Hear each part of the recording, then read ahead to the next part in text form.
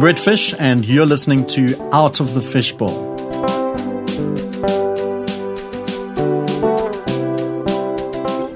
Now, with this episode, I want to start with a bit of a trigger warning for women that this episode is for and about men, and that certainly doesn't mean that you can't listen in. And in fact, if you have any ideas or thoughts, I would love to hear them. But this is a message that I really have just felt on my heart needs to get out to men. And at the same time, realizing that gender itself is a complicated conversation in 2022.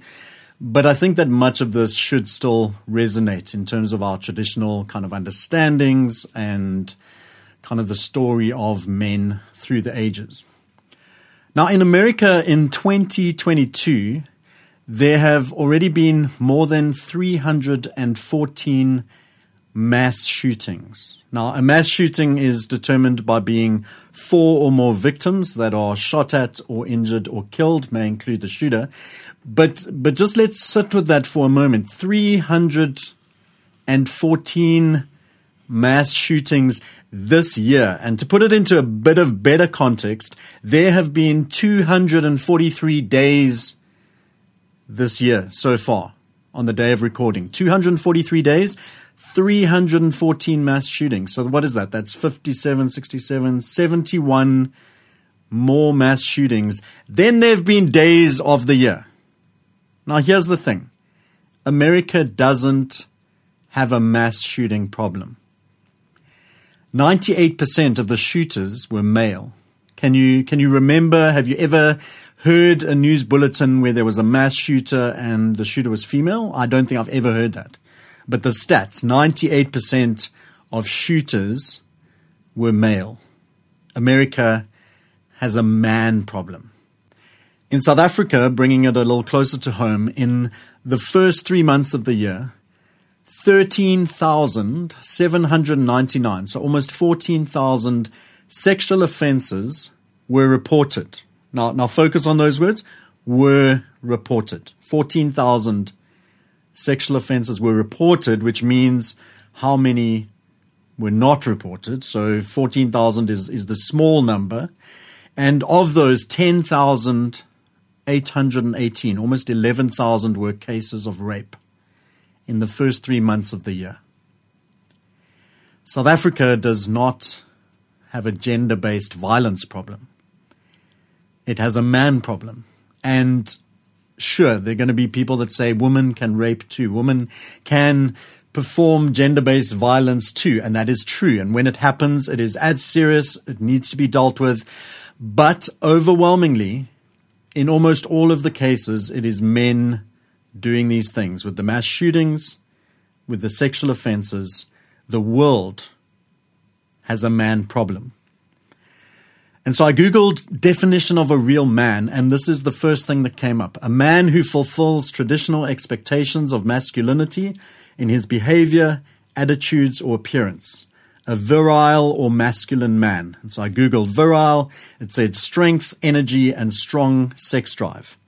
I Googled masculine. It said handsome and robust, macho, manly, red-blooded, laddish, muscular. And I think so much of the problem lies in the definition or the understanding of what it means to be a man. And so we're going to have to look at that as we wrestle with some of these man things that I'm going to talk about today. And a quote that I found, which I think is helpful to get us started on this journey of learning and probably more importantly, unlearning what it means to be a man, is from Lavi Ajayi. And it goes like this: being a good man is something you do, not something you are. Being a good man, in inverted commas, is something you do, not something you are. It's an action. It's something that's lived out. It's something that is evidenced. Not who you think you are, not who your reputation is, not how you want people to see you, but who you are, what actually happens, how you live it out. And so we're going to dive right into this in an episode that I like to call Episode 3. It's time to man up.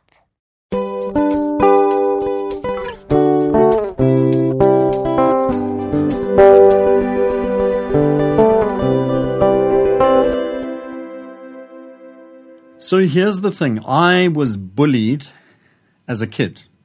I was bullied as a high school drama student. I was bullied as a youth pastor. But if you'd asked me even a couple of years ago if I was ever bullied, then I think I would have said no. And it's only really as I've been working in justice spaces and with young people and women and trying to understand how damaging we are to women that I was able to look back and kind of name something that I had normalized or okayed. That didn't, I never named it as bullying growing up. I never looked back on my life and thought, I was bullied as a kid. But when I look back at a couple of incidents, like that is clearly what was happening. So when I was growing up in Joburg, I remember clearly my sister's boyfriend and his best friend at the time. There were moments where they would hurt me, they'd ridicule me, there'd be physical stuff going on. It would always be kind of in the name of fun. So it would be like a friendly punch or just things that were kind of normalized and okayed. But I remember being embarrassed or humiliated or physically hurt on occasion. But it was always like explained to me in my own head, in a sense. There was this thing of, no, that's just what happens. You're trying to fit in. You're trying to be cool. I was in primary school. They would have been kind of mid-high school. So older guys, I was trying to fit in with them. I wanted them to like me. And so just being roughhoused or whatever kind of language we put it around it. But I remember I was physically hurt and I was emotionally made to feel less than.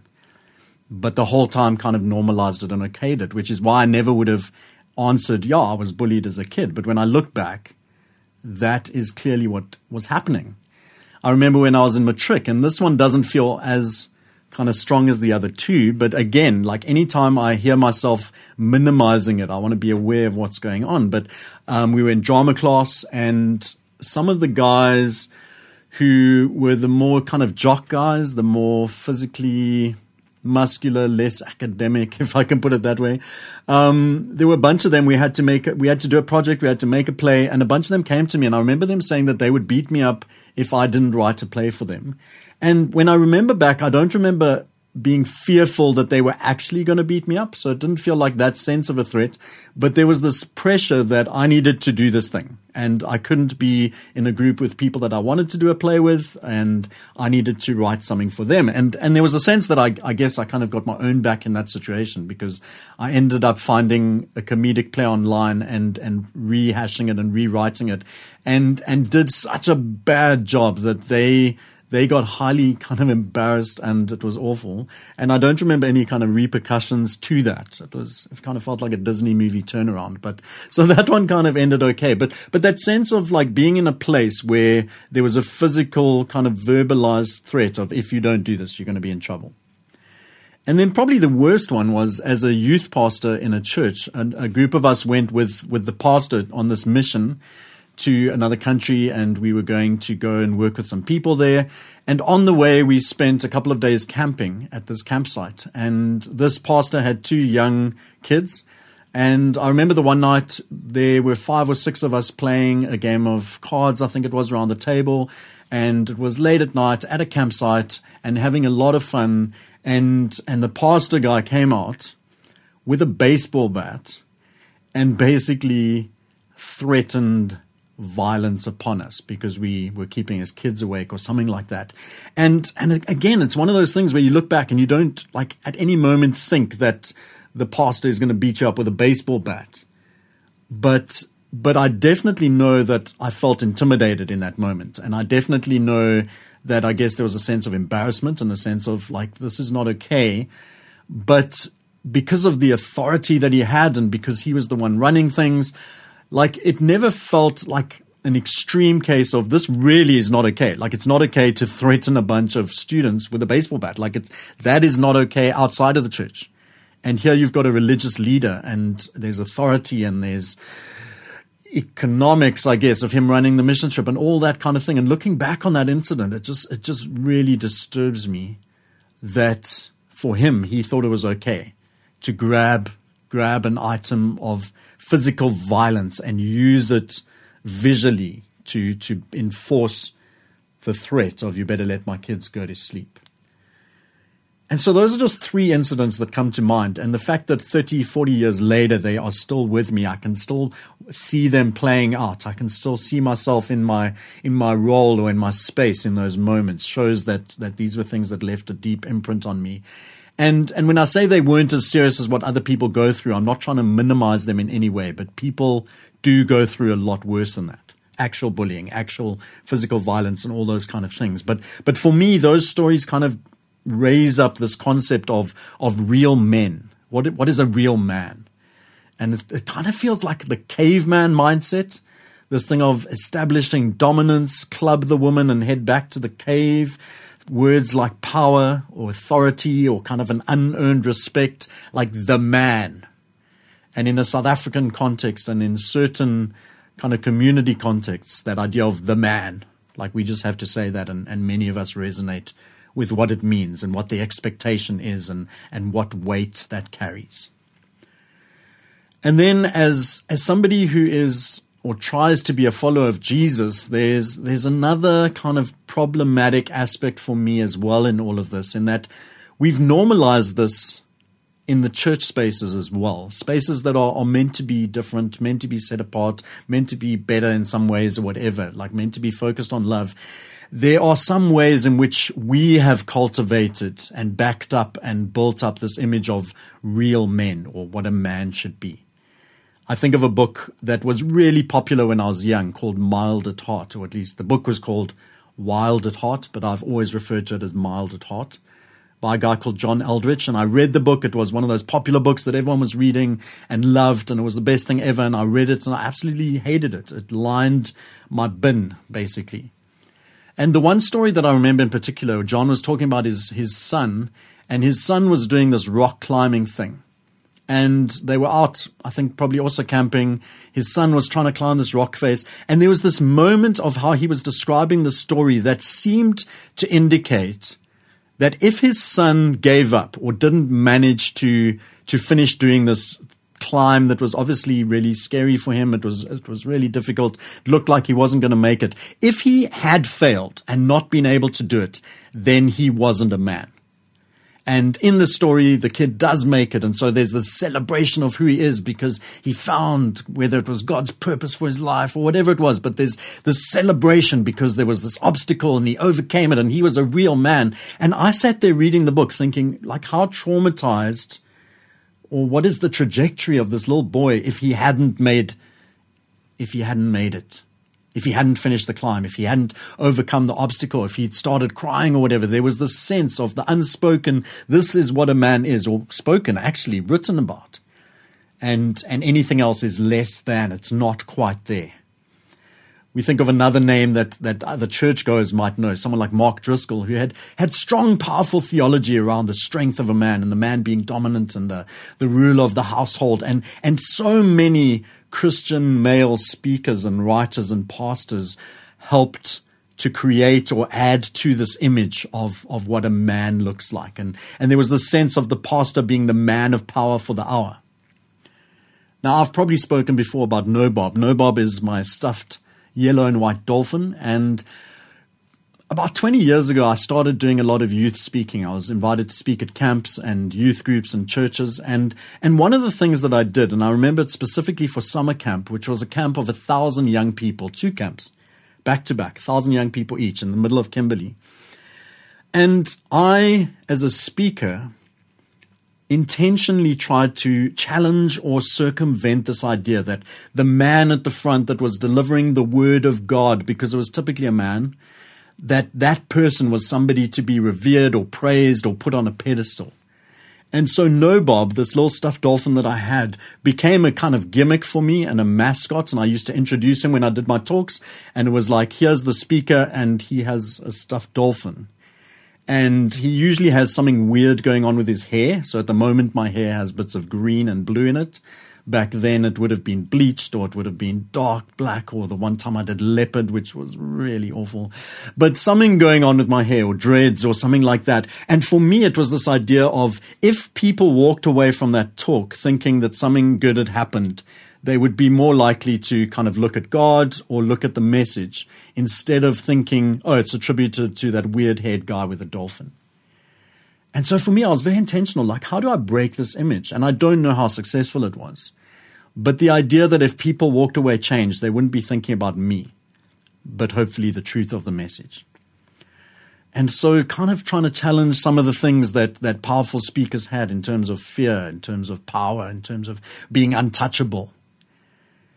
And the reason that I was led to those things is because when you look at Jesus, who is, as a follower of Jesus, that's kind of the central part of my faith.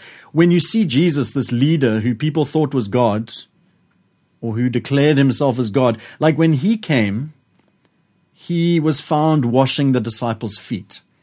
So he had a group of 12 men that walked around with him, and they worked together for 3 years. And there's this pivotal moment where he gets on his hands and knees and he washes the literal dirt from their feet and demonstrates to them what a true leader looks like. When you look at Jesus, he's the one who calls women and children to the front of the crowds, who at the time were seen as less than. Women were seen as less than in a patriarchal society. Jesus invited them to the front of the crowds, which was scandalous, which was controversial.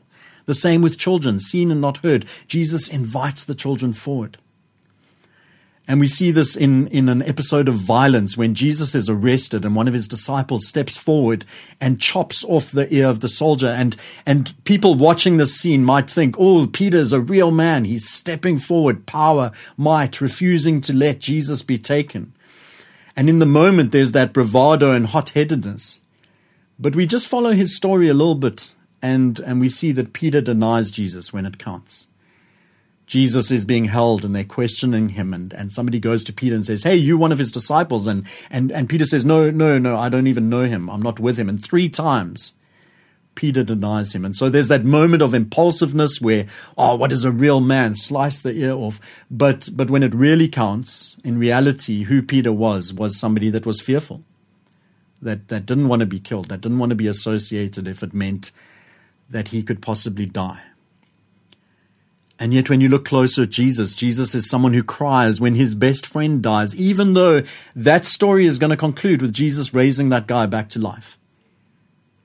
But there's news that his friend has died. Jesus is not scared to show emotion.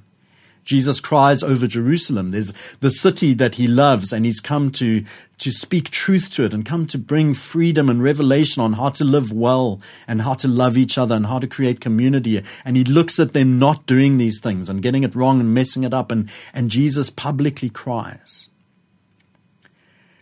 And so for me, when I try to embody who Jesus was, I feel like that gives me an idea of what it means to be a real man, to not be afraid to show your emotions, to be somebody who looks at the marginalized and brings them to the front, to be someone who gets down on hands and knees and serves the community and is not jostling for position or for power or needing to be untouchable or to have that reputation.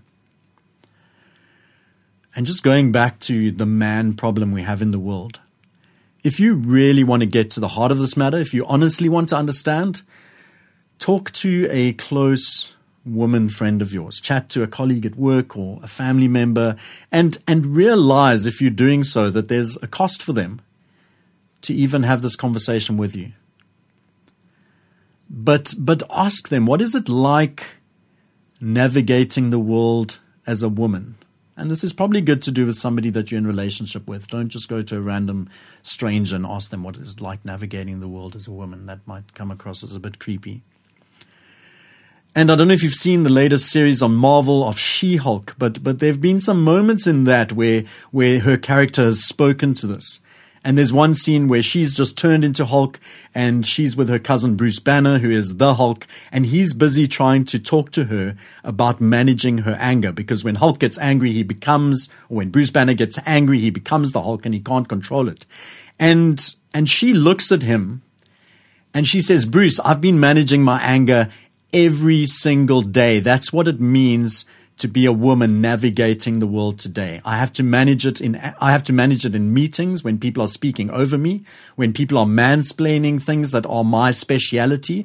I have to do it because I will be ridiculed or embarrassed or labeled, or I might physically be murdered.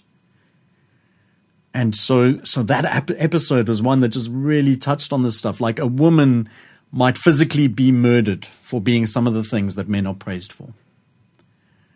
What is it like navigating the world as a woman when women go jogging?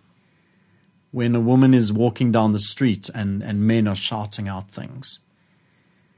Why do we never tell our guy friends, call me when you get home safely? The world has a man problem. It is violent. It is out of touch. We are defensive. We are easily triggered. And this is an interesting one because I believe in South Africa that there's a race element as well, where especially during apartheid, men of color were treated as such less than people and often treated as not even people, that often the only place they could maintain some kind of authority or respect or control was at home with their wife and kids. And that is a whole other part of this. It's nuanced, it's complicated, and not for me to unpack here. But realize its relevance. I think there's a part of that where men's roles were affected, where men's identity was affected in some of the most negative of ways, which led to ways in which things happened after that. And Marcus Aurelius apparently said this: waste no more time arguing about what a good man should be. Be one. When we have conversations like this on social media about men, men tend to get easily triggered, like, not all men, I'm one of the good guys, how dare you kind of rope me in with everyone else or include me in with everyone else. And what we need to be doing more is not arguing about what a good man is or trying to defend who we are, but just be one. If you are the definition of a good man, then you don't have to convince people, because the women in and around your life will feel safer. They will feel that you see them, that you invite them to the microphone, that there's space for them, that they are equal, that they are included, that they belong. So just be it. Don't, if you need to spend time defending it, then there probably is something there that needs to be sorted out, that needs to be looked at. And so a couple of years ago, I wrote a blog piece that was based on some thoughts that I had and then thoughts that other people kind of added to it on social media. And it ended up as a 40 Tips for Men series on my blog. You can go find that at brettfish.co.za. But when we're talking about the how of this whole thing, I just wanted to throw some of these out. And I'm not going to go deeply into them, but if you need to know more, you can connect with me. You can go find the blog piece. You can do some research. Most of them will be self-explanatory. But just to give us as men some things to think about in terms of how we can be better men. The first one is respect her no. If a woman says no, and this can come in a number of ways, it can be spoken out, it can be physically shown to us. A woman in a bar and a guy just assumes that she's lonely, or that he can come sit next to her, or he can buy her a drink. And she gives a no. Like, immediately when you hear a woman's no, respect it. No means no, it's done. In ways that might seem less crucial or important, but I think are super important. I think of my nieces, of them being tickled by me or their grandfather. And the moment they say no is the moment that it stops, because we have to let them know that their no carries weight, that their no is important. And if we're teaching them as a kid that their no can be ignored because we think we know better, or we think we're just having fun or whatever, then those are the lessons that pass on into life. Number 2, be aware of the threat that your presence may suggest. So I was reminded of a story where I was performing improv in Cape Town, and I came out of my show and I was walking to my car, and there was a moment when I realized that there was a woman walking in front of me, about a meter in front of me, and realizing that in my head, I might think I'm one of the safe ones. I'm not a threat to her. The moment she picks up that there's a man a meter behind her walking in the same direction as her, she doesn't know me. She doesn't know if I'm safe or not. I could be a potential threat in a country where the statistics scream out that I could be a threat. And so in that situation, when I meant no harm to her at all, and I knew that she was safe from me, I decided to cross the street. A little thing, in a sense. Maybe she didn't even know I was there. Maybe it didn't threaten her at all. But I was able to do something that cost me nothing to remove the possibility of being a threat for her. So realize when your presence might be a threat. As you're walking down the road and there's a woman on the same side, again, it's an easy one. Cross the street, announce with your actions that you're not a threat. Do not call out, "It's okay, I'm not a threat," because that probably is not going to help. Number 3, speak to the woman in your life and really listen. So if you can find spaces, again, I said there's a cost to them having to relive their trauma so that we can learn lessons. But if you've got a close relationship with a woman and you're trying to understand and they don't mind, then just spending some time saying, "Hey, I'd really like to understand. What does it mean?" And when we start to hear how women have to navigate office spaces or just street spaces or just in their daily lives, just going out. When a woman goes to a car carrying the keys in between her fingers because she's learnt that she has to be ready to strike out and defend. Things guys never even have to think about. Number 4, deal with the fragility. A guy called Jonathan Cohen put it this way: there is no war on men. And he went on to say, "I can't face the men who place campaigning for their own egos over the safety of South African women anymore today." As guys, we have to be less defensive. This thing is so widespread that even if we feel like it isn't us, even if we feel like we're one of the good guys, there is probably stuff we're doing that's problematic. And it doesn't hurt for us to be reflective and introspective and look at our own mess, but also be aware that people that we know are perpetrating these things. And it's up to us to interrupt and to challenge jokes that are made around the braai, comments that are made in the office when people are being interrupted, when voices aren't being heard. Number 5 is do the work. The knowledge we need to know to be better men is out there. And it's something I've been intentional about in the last number of years. Like, do the work, read articles, read books, chat to people, figure out the stuff. We know that the world is a violent space and that men are generally perpetrators of this violence. We should all be actively working to make sure that we're less of a problem and to be minimizing the problem in people, but also in systems and structures around us. Number 6, hold your voice. In a meeting, whenever I'm in a meeting and they open it to a Q&A, the first 3 men that speak, typically white men, or the first 3 people that speak. And in those spaces, men are used to being the voice. In meetings, men will generally get the most time. They'll speak over women. They'll cut them off. They'll repeat the same thing a woman said, and it will be taken more seriously. So hold your voice. When you're in a meeting and there's a space, by you not speaking, by you not taking all of the space, maybe in doing that, you can create some space for women or be able to hand them the mic in a sense. And we got to be careful with this stuff. It's nuanced, it's tricky, it's complicated. As we are learning, we figure out how to do it better, because we could be doing that stuff and it might be seen as an insult to women, because it might be seen as patronizing or whatever. So we really have to be careful, and we've got to learn how to be better in those spaces. And sometimes we'll get it wrong, and that's okay. Number 7, quit with the jokes. Interrupt the jokes, veto the jokes. Sometimes really horrific things are said and followed up with, "Just kidding, just joking."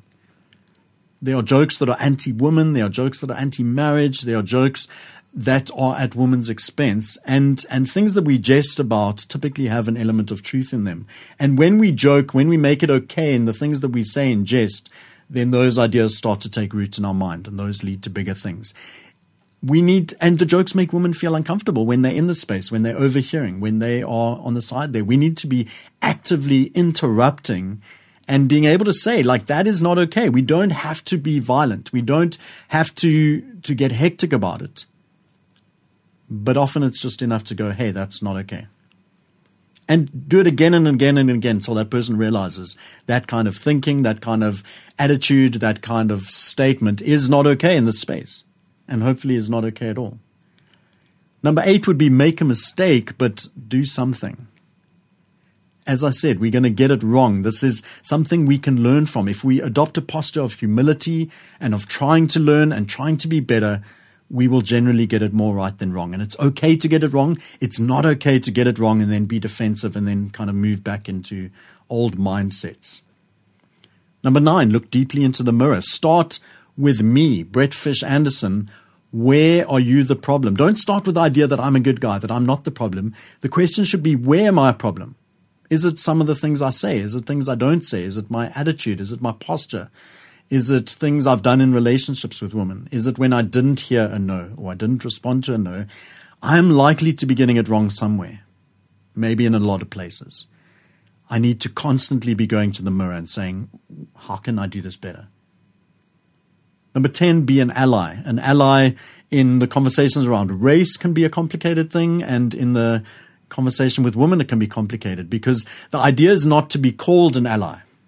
I like it when women refer to me as an ally, but that is not the focus. The focus is that women see me and know intrinsically that I'm somebody that is working hard to be better and to make it better for them. So they need to experience me as an ally much more than I need to be given the label ally. So don't announce yourself as an ally to women. Just be an ally. Be somebody that is fighting for their cause, realizing that they're on the back foot, that they get the worst of it. I'm just going to work through some of the rest of these without going deeply into them. And hopefully these are just thoughts and ideas that you can work on, reflect on, maybe rewind and listen to them again and go look them up on the blog where they are dealt with in much deeper capacity. Be aware of a need to step towards. And so just that sense of awareness that when something is going wrong or something is happening in the club and you see something happening at the table next to you and there's a woman who's being uncomfortable, be aware that you can step into that situation, even if you don't know anyone involved. Check in with the woman in and around your life. See how they're doing.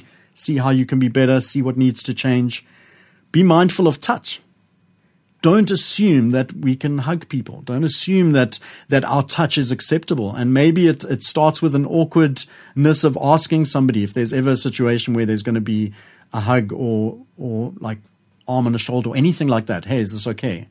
Don't assume. Our touch, men's touch, has often been a violent thing. And so we need to be mindful of how our touch might be perceived as violent or uncomfortable or unwanted, even if we are bringing it from a good space. Lose the possessive nouns, this idea of my wife, my girlfriend, my girl, all that kind of thing.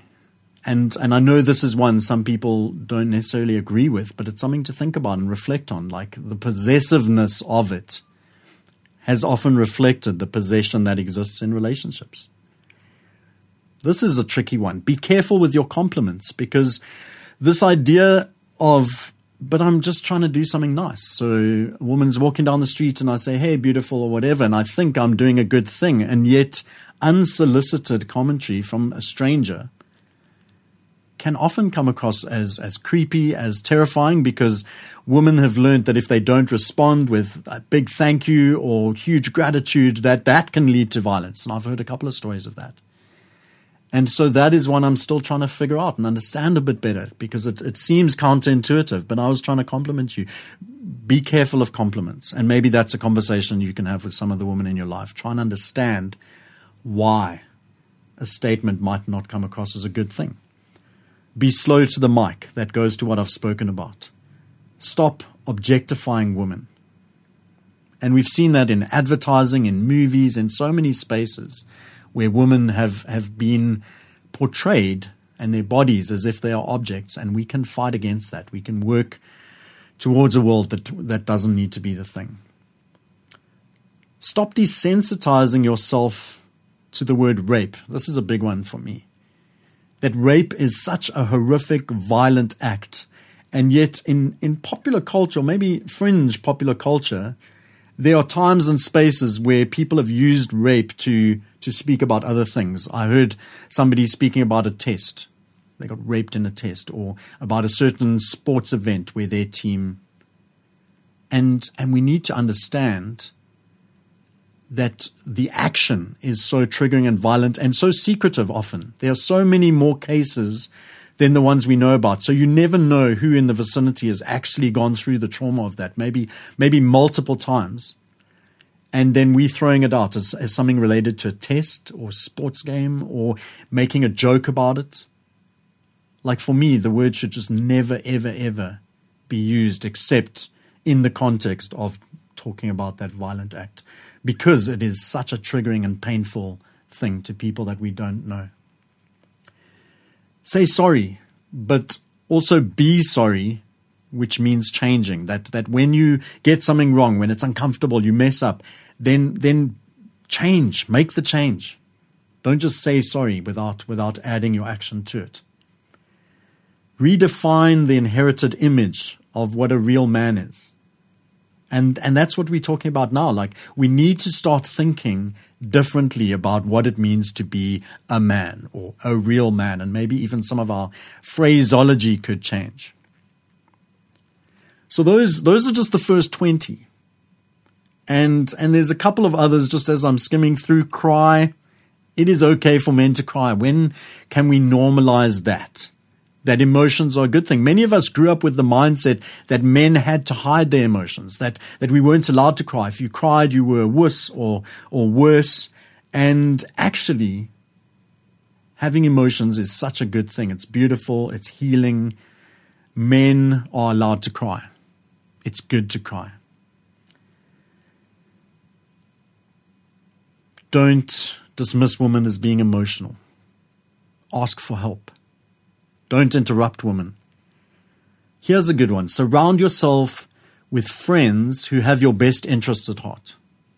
And so if you are in a group of people that is problematic towards women, it is going to be hard for you not to catch that, not to reflect that, not to slip into that. And so surround yourselves with men friends that are going to be supportive of creating this new definition, something positive that it means to be a man in this country and in this world. Admit to getting it wrong when you get it wrong. Seek a mentor. Be a mentor. And on and on and on. Various different ways in which we, and many of them, like it's not hard to find ways that we can work on in ourselves. And just in that list that I've read, with another 15 or so to go, there are things in there that no doubt stood out for you. Some you're probably doing already and you're doing really well at them. But there might be one or two that are, oh, okay, that's something I need to work on, or that's something I could be doing better. It's unlikely that all 40 tips are going to be relevant to every single person. But maybe 3 or 5 or 11 or 20 are going to be relevant to you. And this is a list we can keep going back to. And there are going to be ones that aren't on this list.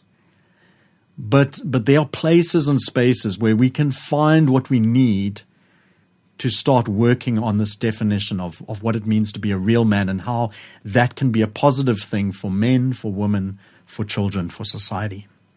As I was planning to do this podcast, I actually put something out on the Twitter and asked women, like, what would you want to say to men? And just 3 of the comments that I got, one was from Evelyn, who said, it's not all about you, guys. And then Ina Stradham said, I love you. Please don't make derogatory remarks about women or anyone for that matter. Your negative feelings are important. Allow yourself to feel them and explore the pain, wounds, and insecurities that causes them. Work towards healing. And those little biting jokes about women and or marriage will not serve your children well. That is if you want them to have happy, healthy relationships. And then this comment from Lexi really jumped out at me. She said, introspect, engage with your feelings and go to therapy. Stop taking your trauma out on others. Stop taking your trauma out on others.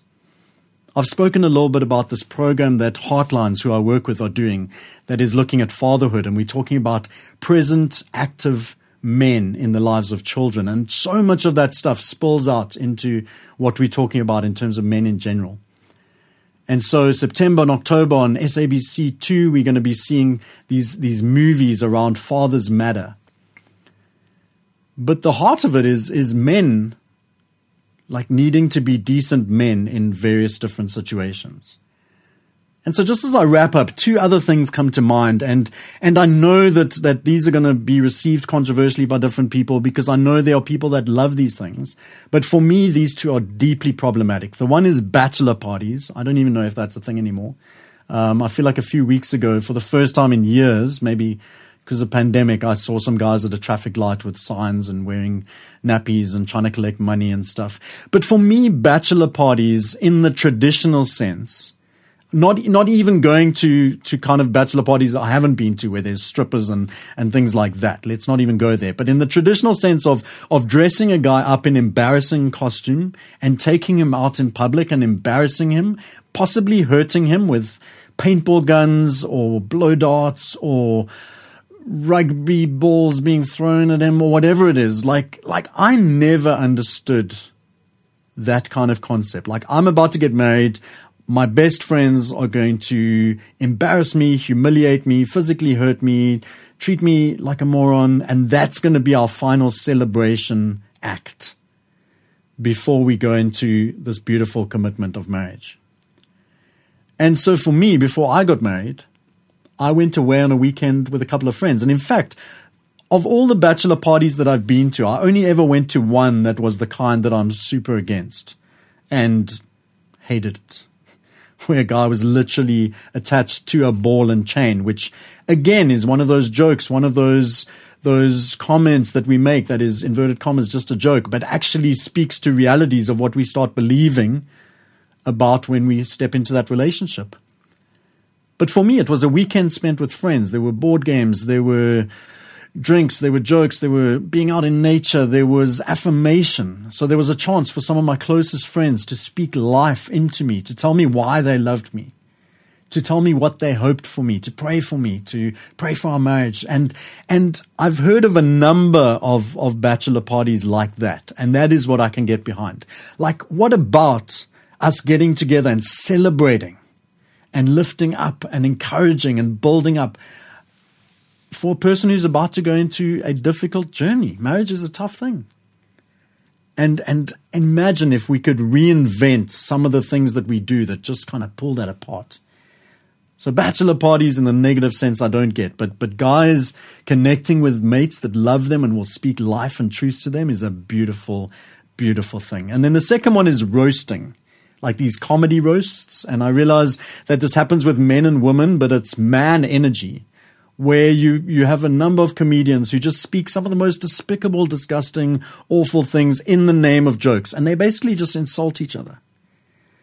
And I posted something like this on the Twitter recently and found out I wasn't alone in hating them. I know there are lots of people that love them. I can't watch them. I've only watched little bits here and then, but I just literally can't take them. This idea that we are going to spend some time mocking, hurting, embarrassing, ridiculing, like, we need to be better than that. And we look at those kind of things as norms in society and we wonder why we have a violence problem.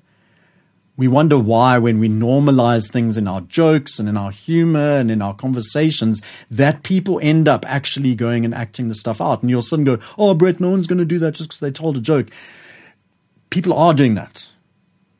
And the jokes are there and present in society. We haven't even looked at the violence in our entertainment and things like that.